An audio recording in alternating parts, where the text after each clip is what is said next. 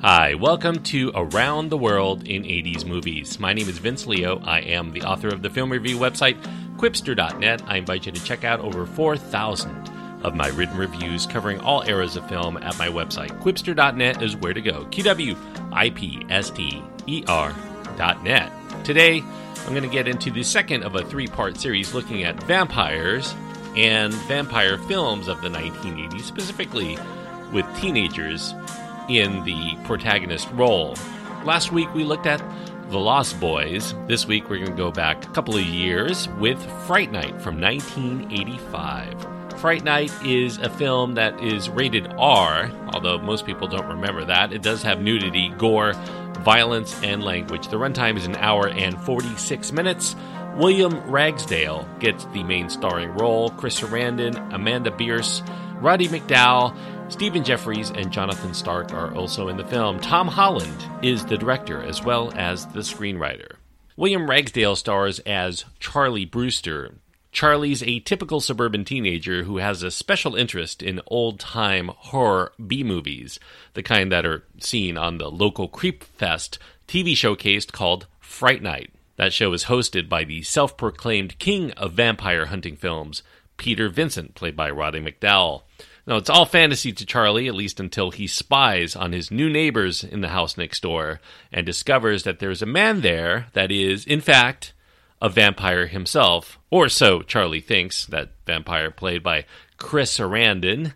Human bodies end up dead throughout the town, and no one is going to listen to Charley's assertions of that vampire next door. And trouble begins brewing when Charley's tenaciousness draws the ire of Jerry, the vampire himself, who threatens he's going to take down Charley and everyone he loves before Charley can take him down first.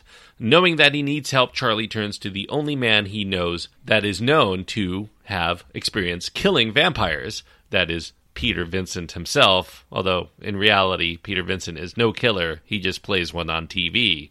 When Jerry has his sights set on Charley's girlfriend, Amy, played by Amanda Bearse, the war is now on between the men for love and continued life. Fright Night is a cult favorite horror comedy of the video and cable area. It provided a bridge between the classic B-movie horror films and the more modern gory slasher movies that ruled the early 1980s. It takes a very simple vampire premise and then ends up tossing it in the middle of suburbia, where we find this teenage boy has nowhere he can hide from the clutches of a powerful vampire who can watch his every move because he lives right next door. It's seen as the Boy Who Cried Wolf story, but this time with a vampire tossed in, and merges that with a Brian De Palma-esque sensational and erotic thriller element with goopy but mild gore, and it makes for an entertaining adolescent fantasy film for lovers of the macabre. Now, good casting is the strength of this enjoyable horror release. You have newcomers William Ragsdale, who beat out the likes of Charlie Sheen for the role. Charlie Sheen was deemed too good-looking, too handsome, too hunky for the boy-next-door role. And Amanda Bearse, who first-time director Tom Holland cast because the then 26-year-old actress could be believed in making the transition from virgin to slut. Those are his words, not mine. They're very appealing as the main protagonists. And there's this memorably energetic turn in a dual-toned role by future gay porn actor Jeffries as Evil. Jeffries was cast into this role. He actually wanted to be the main star, but he was cast as Evil Ed because he was accidentally sent by his agent in lieu of Anthony Michael Hall to the audition for Weird Science. The casting director remembered him fondly, even though he was not the person that they had asked for. Chris Sarandon, who does remarkably look like a young Hammer horror movie-aged Christopher Lee, he initially was passing on the role. He oozes menace underneath his metrosexual charisma in every scene he's in. Sarandon had to be courted into this role. He had no interest in being in a horror movie, especially one that was directed by someone who was a first-time director, no less. Sarandon ended up loving the role, and he had an instant rapport with Tom Holland. He ended up working in another horror movie with Holland for Child's Play just a couple of years later, and again for The Stranger Within. However, it's really veteran actor Roddy McDowall, who appeared in a Tom Holland scripted film before in Class of 1984. He proves to be the one to watch as Peter Vincent. His character name derived from two old-school horror greats, Peter Cushing and Vincent Price. McDowall really tries his best to show bravery with knees wobbling from out-and-out fear with every step closer to Jerry's presence. Roddy McDowall says that he used Burt Lahr's performance in The Wizard of Oz for his inspiration. Vincent Price was originally sought for that part, but he was a little too physically ill at the time to act without a lot of effort, and he felt that he had spoofed his image so many times in horror films to merit coming back to the movies for yet another example. However, when he saw the film, he complimented McDowall for his portrayal of the B-movie vampire slayer, especially in the way that he makes the character his own instead of an impression of him. McDowall was the one who decided not to emulate Vincent Price. He thought the best way to go was to make him a bad actor because he reasoned that Peter Vincent was in B-movies and really could not get out of that mode, unlike Vincent Price, who was actually a terrific actor. The originally scripted ending involved a twist in which Peter Vincent is revealed to be a vampire himself by turning into a bat on his TV show, but wiser heads ended up prevailing and that was never filmed. Now, unlike most other combinations of comedy and horror, Fright Night works because we like these characters. We like their interactions. It's kind of similar to Ghostbusters the year before. We're on the side of the good guys, not because we hate the bad guy per se, but because we learn enough about these protagonists to want them to succeed. We can even claim to not despise the bad guy here because Jerry is seductive and on occasion surprisingly merciful and willing to let Charlie off the hook for knowing what he knows, provided that he agrees to forget. However, we have this irresistible force and this immovable object in both of their character makeups, and so the real test comes in seeing which one is going to end up folding first. Now, many fans have caught on to the homoerotic undertones within the interplay between the two main characters, although the actors were not really explicitly made aware of them until they saw the film to witness Charlie's Rear Window-esque voyeurism. He ignores the green light for sex given by his girlfriend in order to watch the carnal escapades of the man next door, and Jerry's enticing lines to the perhaps closeted evil Ed. You know, his quote is, "You don't have to be afraid of me. I know what it's like to be different." Tom Holland, upon hearing that a lot of people have this read of his film, has subsequently claimed that while he sees this reading as valid, the gay subtext was not a conscious decision on his part, although he definitely agrees that it is there for those who seek it. However, in the comparison to Ghostbusters, Ghostbusters plays a lot more for laughs than scares. Fright Night is not really funny. It is comical, but it generates most of its amusement from the comic relief that's provided through the tensest of moments, rather than in anything that would be funny on its own. And without the lighter tone and the allusions to classic horror of days gone by, I think this would be fairly routine stuff, very derivative of other vampire flicks that have come before.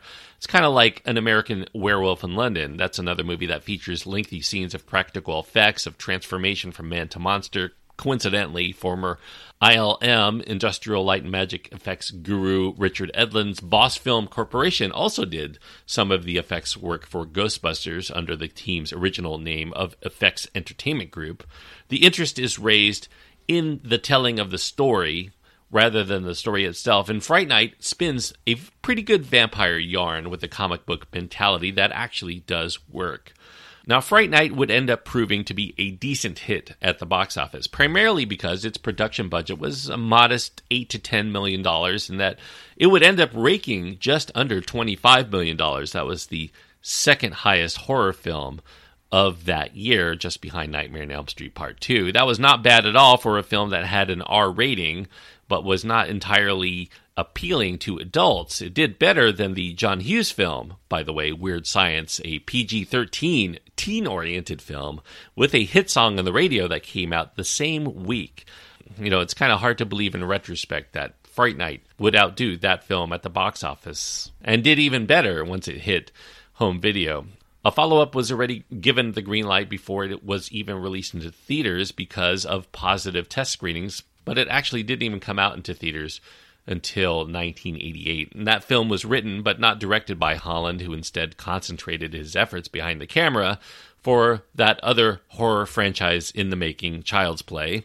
Now, Fright Night is not the sort of film that you could point to as an example of a trend-setting horror film, so much as one that actually took pre-existing conventions at the time and blended them into this satisfying hybrid. It took all of the popular teenage films of the early 1980s, the campy horror, the voyeuristic sex comedies, the suburban paranoia, and all of those things that were tropes of the era, and capitalized on their appeal enough to overcome any redundancy in its execution of these other films. Writer-director Tom Holland, who had already penned a few minor camp classics in the early 80s, he wrote Psycho 2, he wrote Cloak and Dagger, which was his other film about a boy who cries wolf, and he wrote, as I mentioned earlier, Class of 1984. This really tested his ability to conceive his vision with his first directorial outing. As Fright Night shows, Tom Holland studied the old films and brought their visual appeal to a modern generation quite well. And Fright Night is a film that entertains pretty much any time I catch it. I really enjoy Fright Night. I don't consider it a great film. I consider it a very fun film, but it delivers pretty much any time I watch it. So I'm going to give Fright Night 3 stars out of 4. 3 stars on my scale means I do recommend it for those people who like this kind of movie. Obviously, if you're a fan of the 1980s and you like your horror films, you definitely want to give this one a look if you haven't done so already. I can imagine if you're an 80s fan and you like horror films, this probably is one you've watched multiple times over the years. 3 stars is what I'll give Fright Night. And as far as what I'm going to follow this up with, I might be cheating here a little bit. And I claim that I would be reviewing films in which the protagonist was a teenager in a horror movie, a vampire movie. Next week, I'm going to follow up Fright Night with its sequel that came out just a couple of years later with Fright Night Part 2.